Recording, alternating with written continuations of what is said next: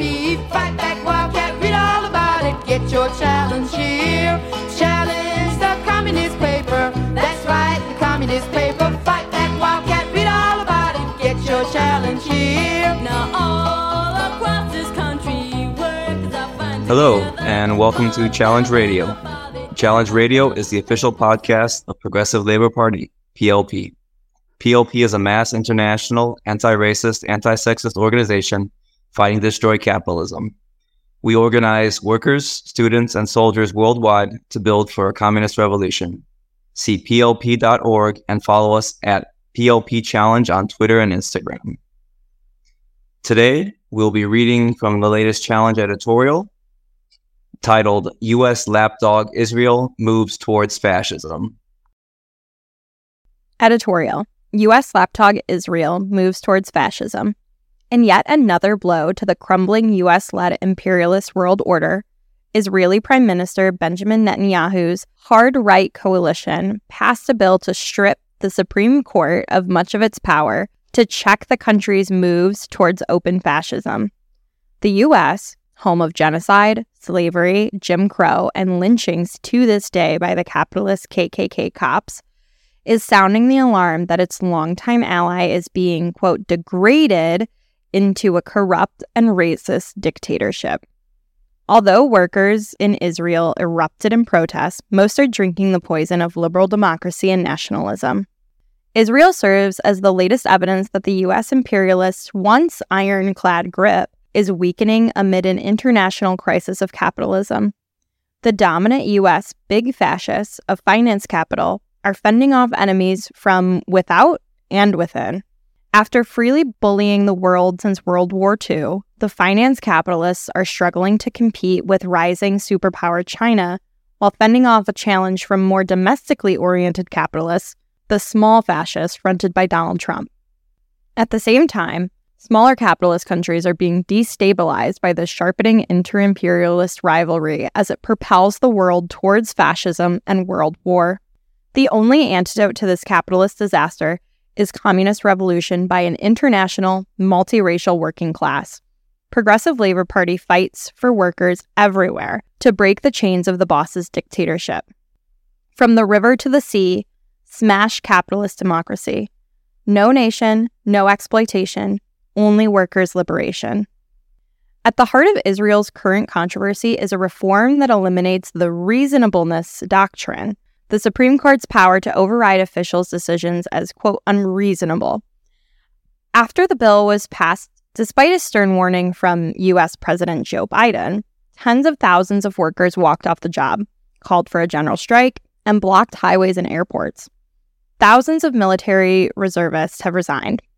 Even active members of the Israeli Defense Forces, the IDF, infamous for their partnership with U.S. police and their mutual love of mass surveillance, torture, and racist terror, are threatening to abandon ship.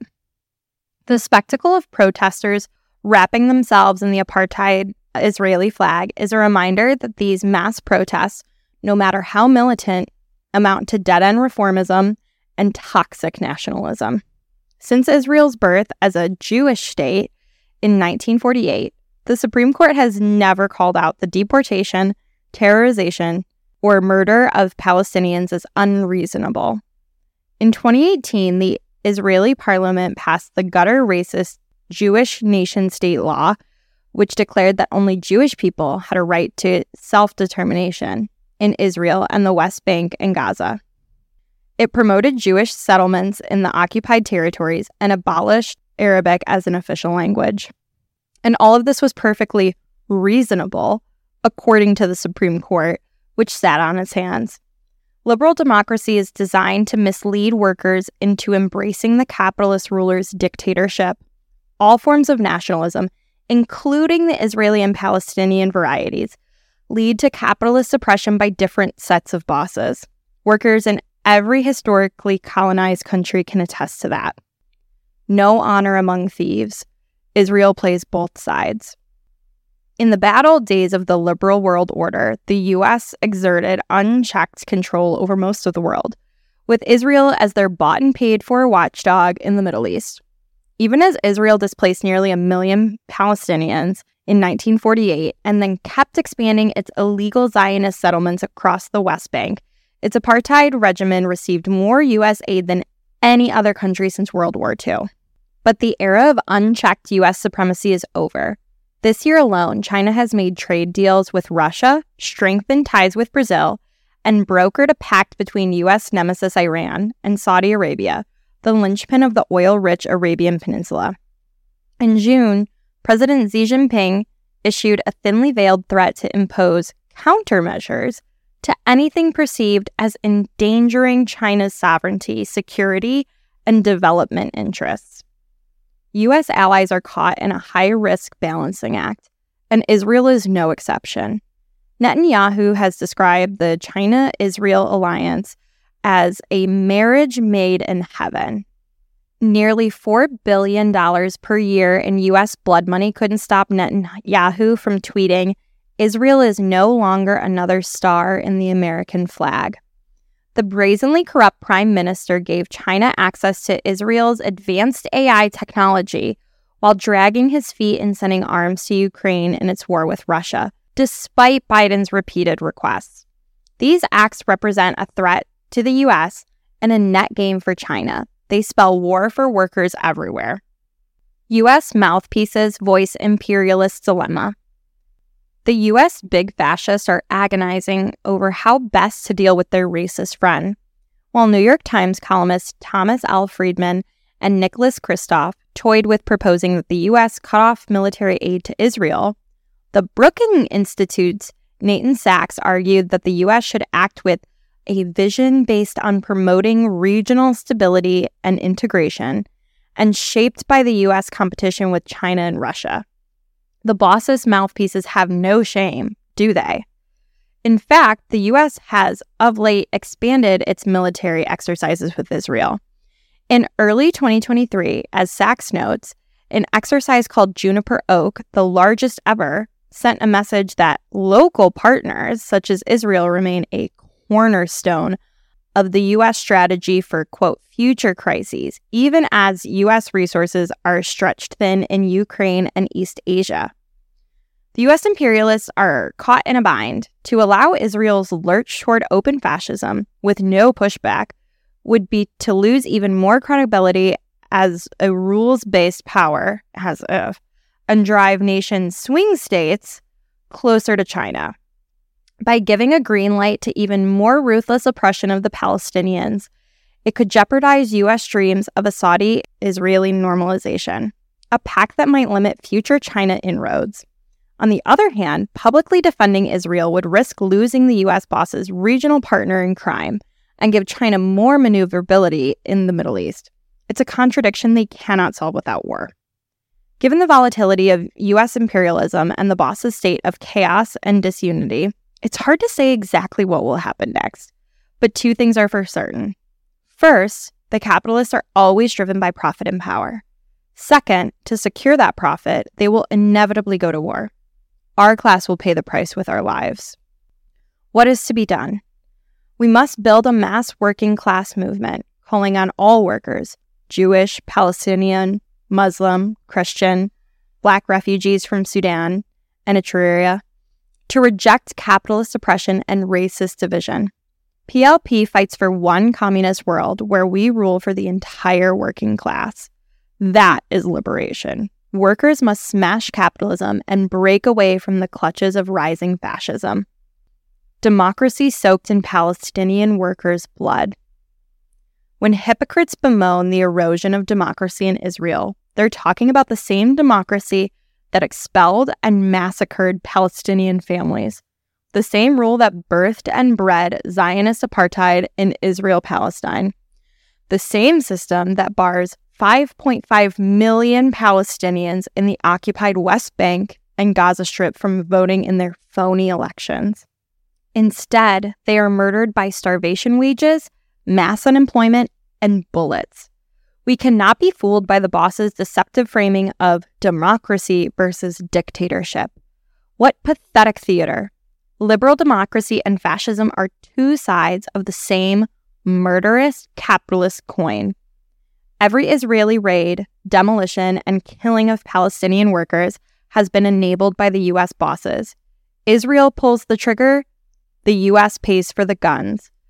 That's why the greater danger in Israel-Palestine is not Netanyahu's band of openly vile fascists, but the friendly, liberal, lesser evil fascists who will lead our class to slaughter.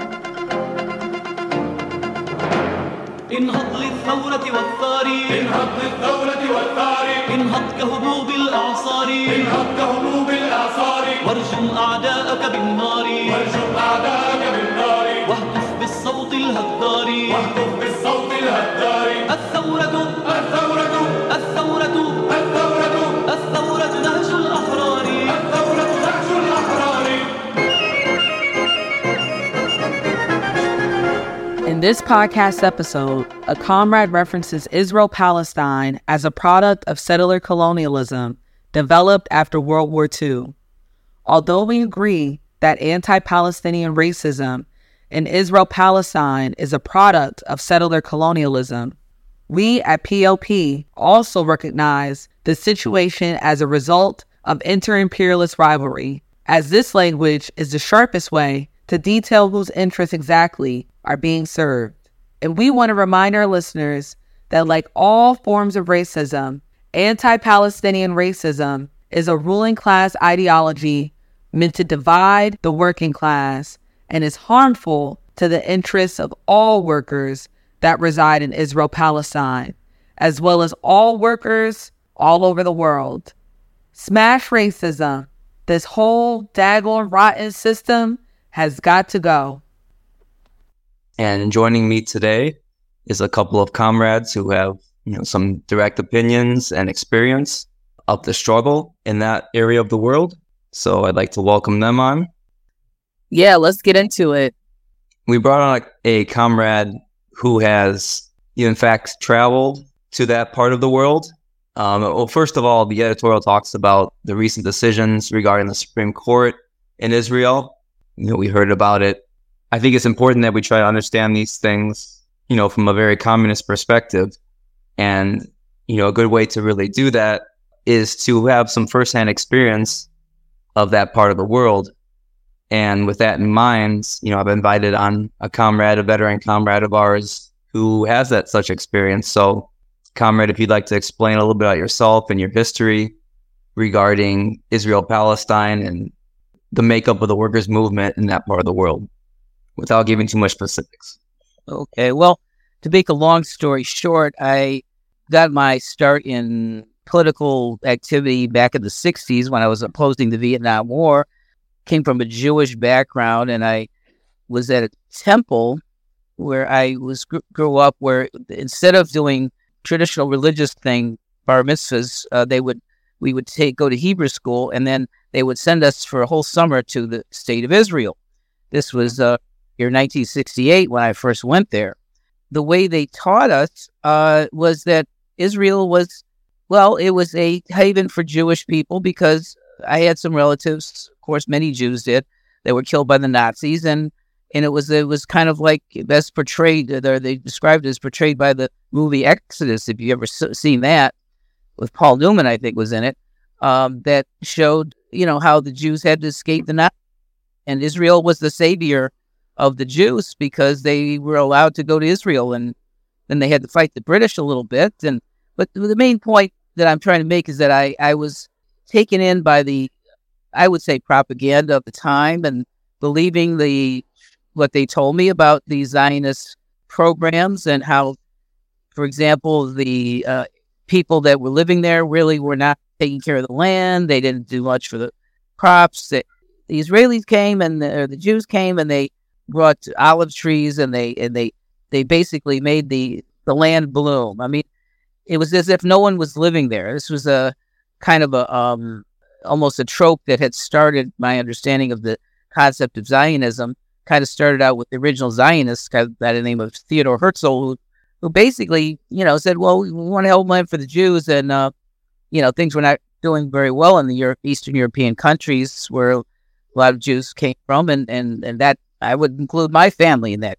My family ended up coming to the United States in the late 1800s, but Israel was an option, or the Palestine area was an option, and they made it out to seem like, well, no one was really living there, or they weren't taking the care of the land well, and plenty of space, and we could even push this people aside. But anyway, I believed the propaganda, and I went there, and I enjoyed going there. And I met different people, and I came back with a positive picture, but my picture was basically incorrect. And having learned a lot since that many years ago visit, I ended up coming back under the auspices of a group that sends people to Palestine, to that area, Israel, Palestine, to see the conditions that exist in that area. And I went back last year to see for myself what the situation is at this time. I'd heard a lot about what was going on there in terms of the conditions under which the Palestinians are living, and it's a settler colonial regime that's almost what you could call similar to what the Europeans did to the Native Americans back in the Pilgrims' days and stuff. In other words, taking over on the basis that we're doing them a favor, or it's a good thing. I learned a lot about the history of the when I went there, in terms of not just experiencing having gone there on this trip and going into some of the areas in the West Bank, but also learning how there were places where there were thousands of Palestinians were living, that they were run out of their houses, they were driven out, and back in the 1948 and since then. So I learned that because we actually saw some of the villages that people were driven out. They basically were shot at. They were killed. Some killed. So just kind of reminded me of that famous Trail of Tears that you hear about with President Jackson. I mean, something similar in terms of that has happened in the last 50, 60 years, or 70 years, I should say. So that's where I was coming from. I wanted to find out more. It kind of gave me a clearer picture as to how, what's going on now. It's really bad in terms of not just, I would say, for sure for the Palestinians, but I don't think the Israelis realize that they are on the wrong side of history. Let's put it that way. Yeah, that's a good introduction.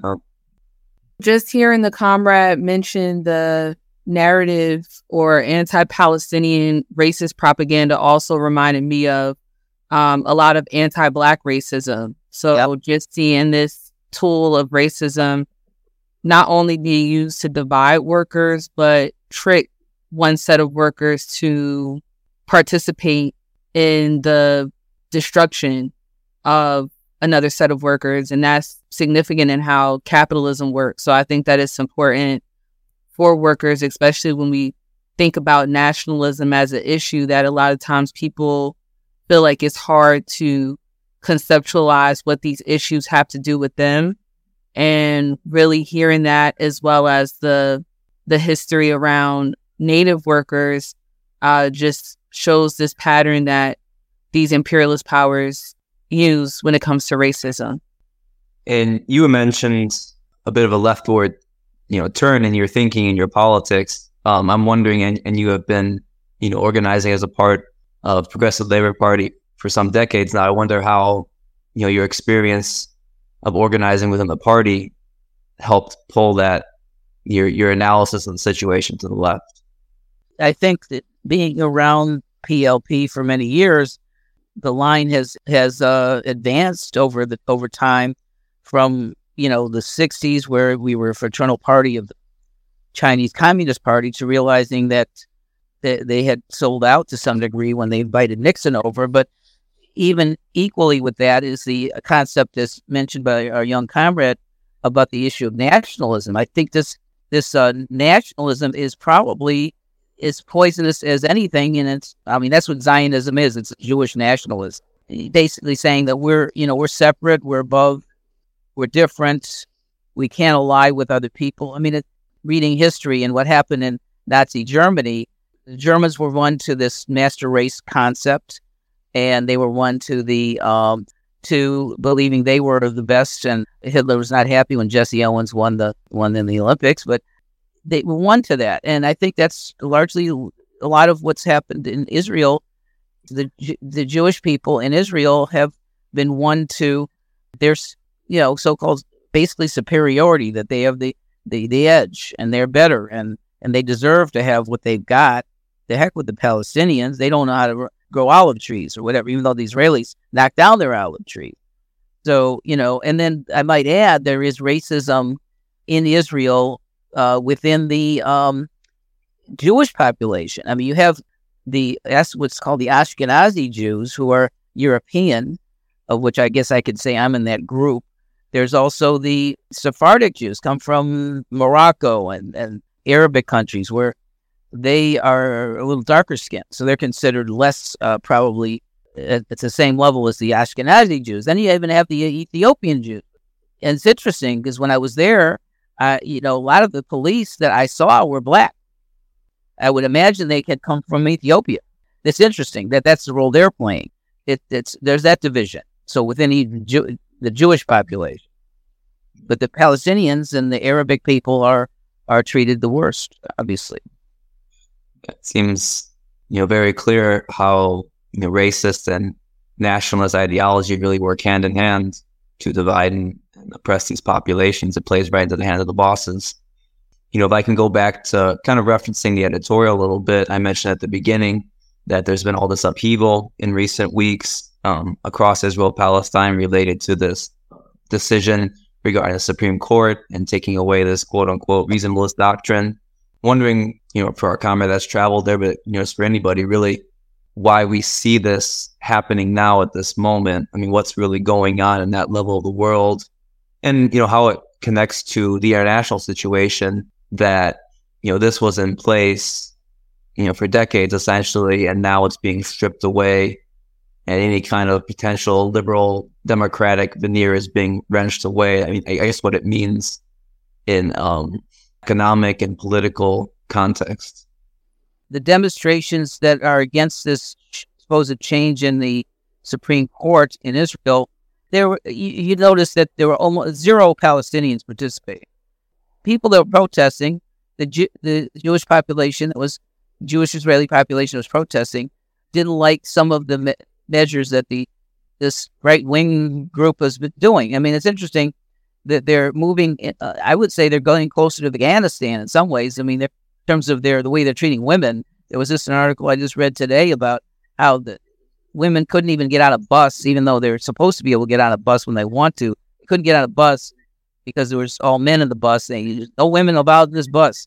I mean, it's ridiculous, but this is something that's going on now. I mean, they're moving toward a situation where women are more second-class citizens, and the Israelis are not happy with that, and they want to curtail this Supreme Court, which is seen as this bulwark against some of the more right-wing policies. But the thing is, you have to understand that the right-wing the policies that have been going on have been, extremely anti-Palestinian, and the Supreme Court has done crap to help the Palestinians. I mean, liked by the liberal Israelis, but for example, you might have a Palestinian family that wants to build a house, and they have to get the permit, and maybe 1 out of 100 is allowed to build a house in the areas of the West Bank. We're talking about the West Bank, not even in Israel proper. And the Israeli Supreme Court maybe allowed 1 out of 100. I mean, that's how they are. They're not exactly pro-Palestinian by any stretch of the imagination. So it's just interesting seeing that this is more of a liberal thing, that it's almost like the country is similar to the U.S. in the sense that you get right wing and the left wing, so-called left wing, but the left wing is not a lot better in terms of their role, in terms of what they play, in terms of building nationalism and racism. The Palestinians don't realize this is nothing to do with us, because it's not going to change their situations. Yeah, what I'm thinking about and what you're alluding to, or to sharpen a little bit, what you're alluding to is a failure of liberalism, where it sounds very familiar, where you mentioned having the of color Palestinians or darker skinned, maybe Palestinians or darker skinned Israelis, or just cops that are not how people typically imagine Israeli people. Remind me of how we have more Black, Latin, and queer cops in the U.S., and that still isn't a solution to the oppression that Black, Latin women, all workers are facing all over So I think what you're getting at is this failure of liberalism that opens the door, or as some comrades put it, liberalism is the midwife to fascism, where because these liberal leaders, these liberal misleaders, weren't able to deliver or come through not just for these Israeli workers, but also Palestinian workers. Now you're seeing this open door of right-wing fascists that are coming through the door. But also it's important for us to take to the task that it's also a internationalist communist movement that's missing, or party that's missing, that could push to unite Palestinian workers and Israeli workers. Because, I'm sure that's the same thing that we're experiencing or seeing, that we're trying to talk to workers about the dangers of Donald Trump being indicted in the U.S. and that's not a win for workers, but something that's alluded to something that's more dangerous for us, because that's showing a greater threat of fascism.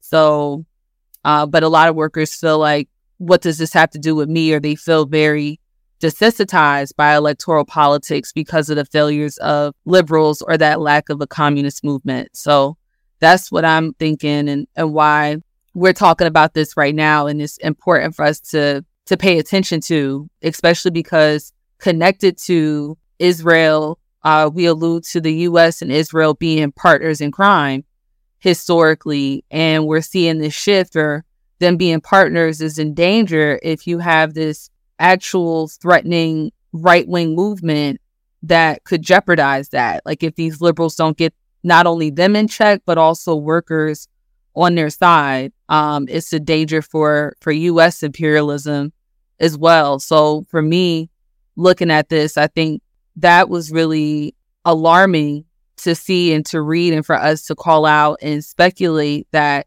this is another sort of proof that the U.S. empire is in jeopardy, or taking a lot of blows, and that is dangerous, not just for our class in the U.S. or Israel, but all over, with these different factions of the ruling class having this infighting and instability. Yeah, I believe a lot of, I'll say, maybe second tier capitalist powers, global capitalist powers, are really hedging their bets right now, and it's definitely working both angles between the two main rivals, imperialist rivals of the U.S. and China, about who they can get the better shake from, and definitely playing out both sides. And it does create for a lot more instability, which is playing itself out in these smaller proxy conflicts. Yeah, you could bring up what's going on in Niger. So the U.S. is losing control in certain areas, and I think we should talk about this a little bit. How do we deal with the Israeli situation in terms of what is our approach? I mean, in terms of our attitude and what we say in this country, and we could talk a little bit about some stuff we've been doing here, raising these issues. But one of the things that just was in the news was the Democrats, a bunch of about 20 of them, I think, went to Israel and were gung ho for Netanyahu and buddy with him. I mean, it's just sickening. And these are supposed to be liberal Democrats. I mean, does that point out where they're at? I mean, I think we can learn from that in terms of the role they're playing.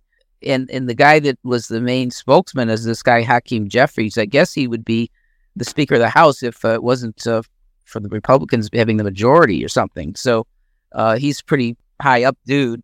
And he was saying how great Netanyahu is. It's like sickening. It's grotesque. So much for Democrats being this of the people type of group.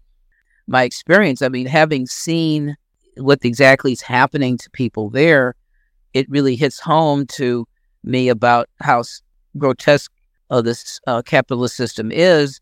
We went to a number of areas around the West Bank, and we went to a place called Mazafar Yassa, I think is the name, Yada. It is a outpost where there are about 18 communities in southern West Bank that is being decimated. They bulldozed the school. They are trying to tear down communities one by one. They're claiming they wanted to use it as a free fire zone or something. It's a little area in the southern part of West Bank. I mean, I actually went there, and it's terrific people that are just trying to farm the land and teach their children, and it's really horrible what they're doing. But this people don't always know about what's going on. I mean, you might read about it in some obscure leftist newspaper, but you don't hear about it as that much in the U.S. in the press, our regular press. I mean, it should be on the front page of the news what they're doing to people. Having, you go there and you see the walls that are, 30 feet high, concrete walls. They make the wall on the U.S. border with Mexico look like nothing. I mean, they're just incredible. These walls that are preventing people from even getting to land that they're supposedly they can do some farming with. They have to, instead of going 5 minutes to their land, it takes them a couple hours to get through the checkpoints to get around these walls, like a prison.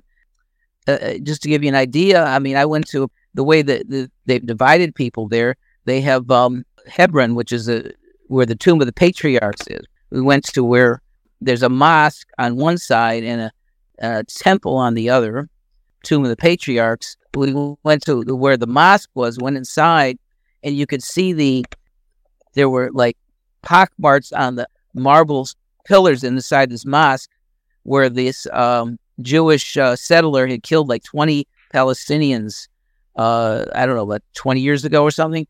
You could still see the pock marks on those columns.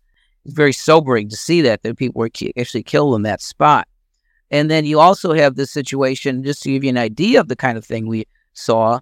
They have the settlers living in this old city of Hebron on top of where the Palestinians live. So Palestinians are living on a certain level in this old city. They have old walkways and that sort of thing. Then you have the settlers living on top, and they don't interact. The settlers actually, they have these walkways where the Palestinians are walking below, and they have the settlers are throwing garbage and rocks on top of where the Palestinians are walking. I mean, it's absurd. You have these Palestinians set up some mesh and some stuff to catch the garbage and the rocks, but they don't always catch everything. But it just gives you an idea. They're living right on top of each other, but they can't even. There's that racist non-communication that keeps people from even, And I'll tell you another interesting about these settlements. They have settlements that are, wide variety of people, but some Israelis that have been there for a long time. But they're actually bringing some of the Jews that are refugees from Ukraine into Israel and saying, "Oh, we've got a place for you to live. You can come to this settlement and live." So it's like using these people from Ukraine for their nefarious settlement plan. So having been there and seeing this up front, it's mind-boggling what they're doing. So it just gives you an idea of the nationalist racism that is overgrown. This, I mean, they call it settler colonialism, and apartheid is an excellent word for it. There's the question posed to you and I, and I'm sure many of our comrades, in here in other parts of the world have been involved, in struggle that really try to bring these issues to the fore. I'm wondering if you can kind of share on some of the experience that you make, what you've seen there, and what you understand about that part of the world relevant in the area of the world that we're at, in terms of class struggle. We have having this struggle in our area, the south side of Chicago, south suburbs, where this young man by the name of Hadi was beaten severely by these police in this town called Oak Lawn, Illinois, about a year ago, and they beat the heck out of him and almost killed him. He had a brain bleed, he had broken pelvis, just for running away. He had a gun in his bag or something. He didn't use it. He's just trying to get away. They just beat the hell out of him. So the thing is that... Still questionable if he had a gun. If you trust the cops' narrative. Sorry to jump in right there. But. A lot of them just because he ran, basically. Palestinian young man in this town. So there's been a struggle every month to protest and demand the cop that beat him to be charged. After about 11 months, one of the cops has been charged with something related to that of the three that beat him. So, but that has been going on with the people involved with that have been a lot of people from that area. You have a variety of age groups that are, a lot of Palestinian people live in that area. of the south suburbs, and then other people have come in from other places. There's groups that are from the south side of Chicago. There's a group that's the so-called socialists. There's other groups. But the main thing is that it's been a variety of people that have come to demand action on this. And then and just to mention that there was another case now that's come up as well, where a young man was run over by a woman in the same town, a young Palestinian man, last, I think, a month or two ago. She was driving, probably drunk, but you just ran him over when he got out of his car, and she wasn't even charged at all. I mean, basically, or whatever her charge is for speeding, it was nothing. She basically killed this guy and has not been charged much. So that's added on to this struggle. We just had a rally at the courthouse last week to raise the issue of this woman should be charged for something pretty much more serious than speeding in this particular case. But they basically said, "Oh, you don't think you're driving drunk? Well, okay, you can go. Goodbye." They didn't do a thing. The cops there. So, with the point being that this another case of where the U.S. Cops here playing a racist role in regard to this case, but also, I think one thing we need to bring up is whenever I go to these things, and I've been going pretty much mostly every month. Whenever I go to these things, I want to raise the issue of how this relates to the situation going on in Palestine, for example. And I've brought this up a number of times. Unfortunately, recently there was a Challenge front page article about this situation, about what happened in Oak Lawn, and I'm glad we have this editorial because we did pass that out. We'll pass it out again, bringing up the issue of Palestine and how this is an international thing. Inter-imperialist rivalry and racism is combined here. Bringing it home to a small suburban community in south side of Chicago is important to bring two things together for greater understanding. Connecting to the bigger struggle against capitalism through communist revolution, I would say.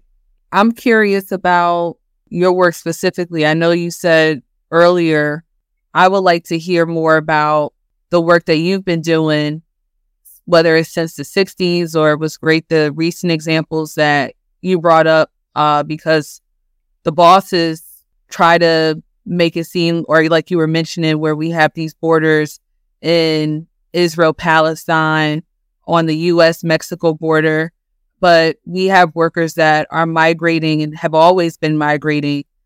I'm just wondering, one, what do you say to workers, whether it's when you're in Israel, Palestine, about the racism that they're experiencing and why we need to push for an internationalist communist revolution, or if it's in Chicago where Arab workers are being assaulted and terrorized by the police, or even what I've seen in my area, which is New Jersey, where you sometimes have Black workers that are calling for more police, so where you also have workers that are internalizing this racism and thinking that racist police terror is a solution to these issues that we're seeing in our community. So I know you mentioned the rally and also challenge. Are there any other ways that you try to put our line out there or try to make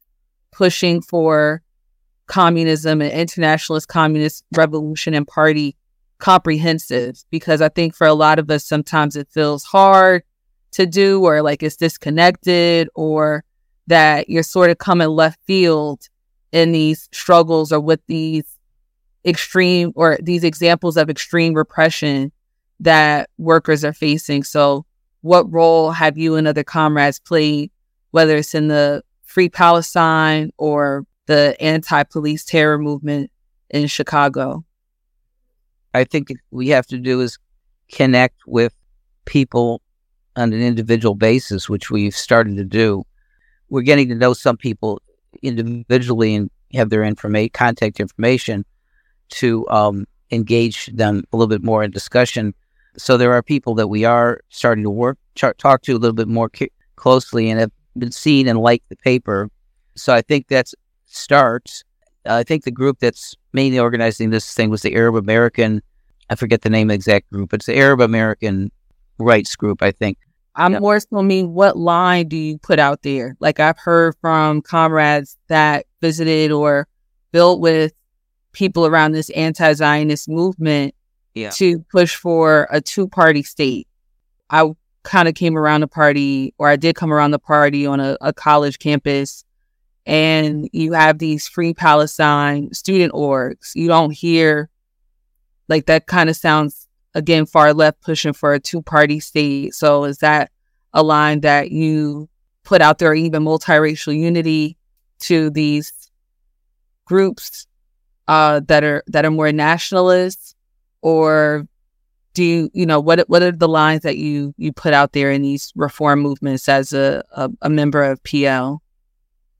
I think I'm approaching it by wanting to raise the issue of multiracial unity, and Jewish Israelis have every reason to not want to go along with their, even though they don't realize it. I mean, I think trying to bring up the issue of what is the future of that area, and the Israeli government is on the losing side, and ultimately, if there's multiracial unity between the Arab and Jewish workers, that they could have a better society, organized communist society. But that's going to take some time.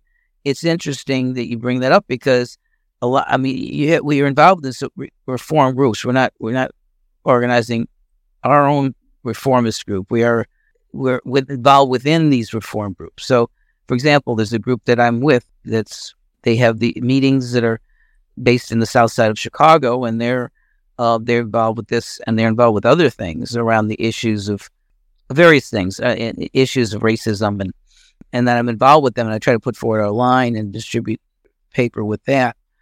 There's also this group I just mostly involved with online. It's called the JVP, Jewish Voice for Peace, which they're kind of they're a liberal, more probably I would say, progressive kind of group. But I haven't had a chance to really get to know the people there because a lot of them don't even live near where I live on the south side, and mostly in the other parts of town. But they have these Zoom meetings, and I haven't really engaged them. But I need to do that, and it's interesting. Bring up, well, how do you approach the situation there?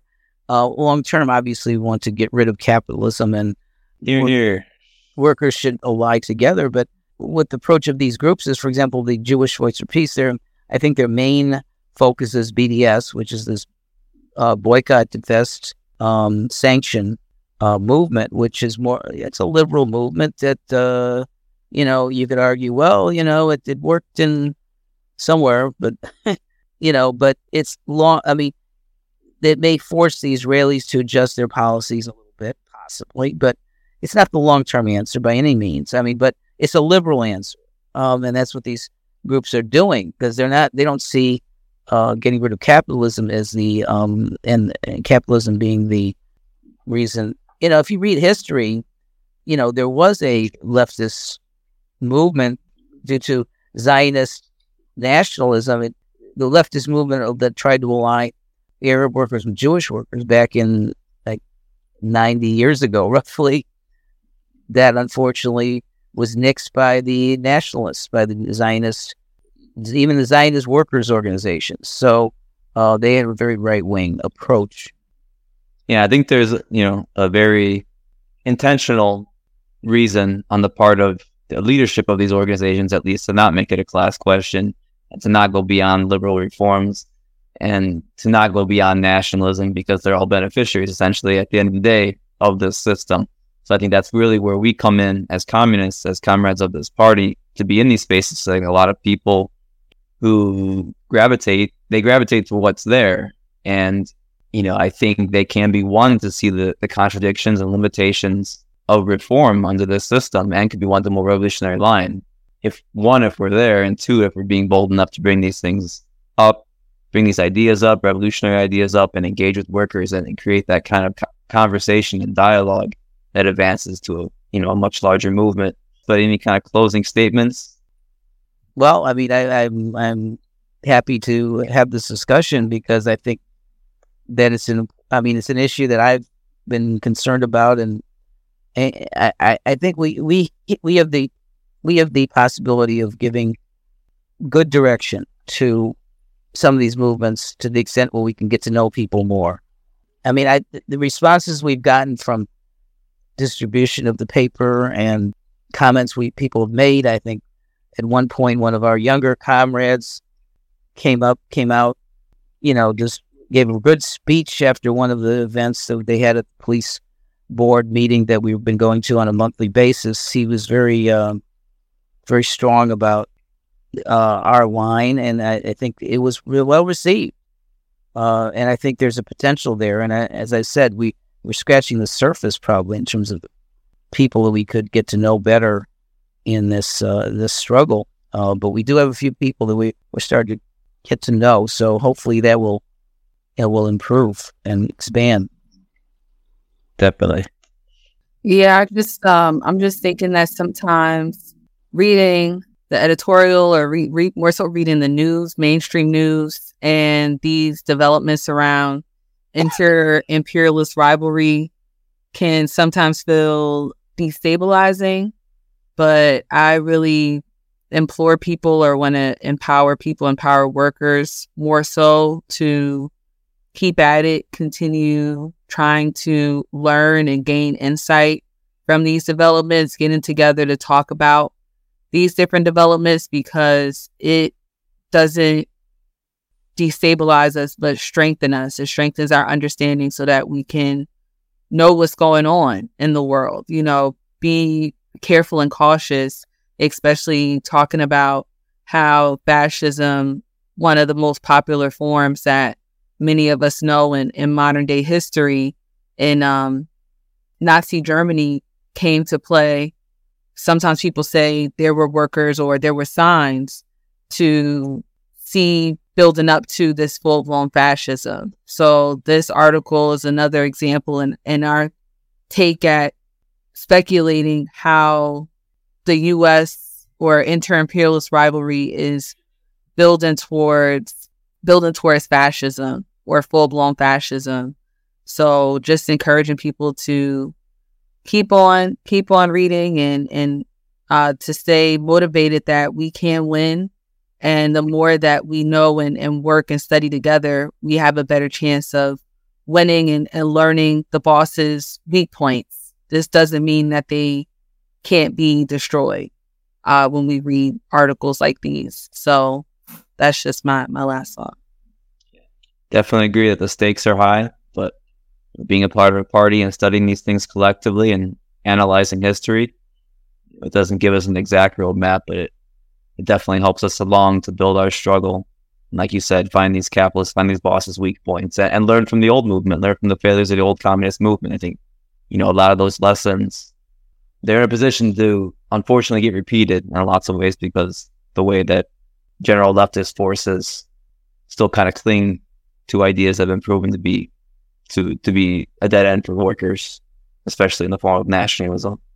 So once again, this has been Challenge Radio. Thank you all for participation. And if you want to see more articles like this, editorials like this, please remember to visit plp.org, and see you next time. All right. Thanks. Thank you. Great. Challenge put out by PLP. Fight back, Wildcat, read all about it. Get your challenge here. Challenge the communist paper. That's right, the communist paper. Fight back, Wildcat, read all about it. Get your challenge here. Now all across this country, workers are fine together. But now read about it in the boss's paper. So it's Challenge the communist paper. That's right, the communist paper. Fight back, Wildcat, read all about it. Get your challenge here. Now friends, take my advice. Get together and organize. Use challenge to smash the bosses. Get your challenge here.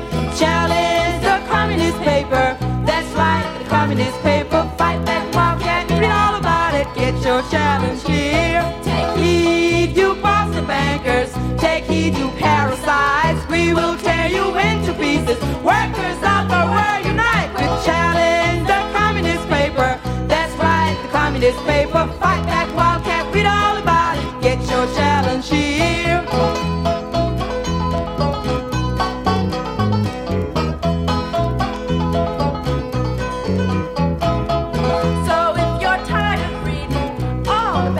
Richard Nixon. Get out the latest challenge. Get your challenge here. Challenge the communist paper. That's right, the communist paper. Fight back while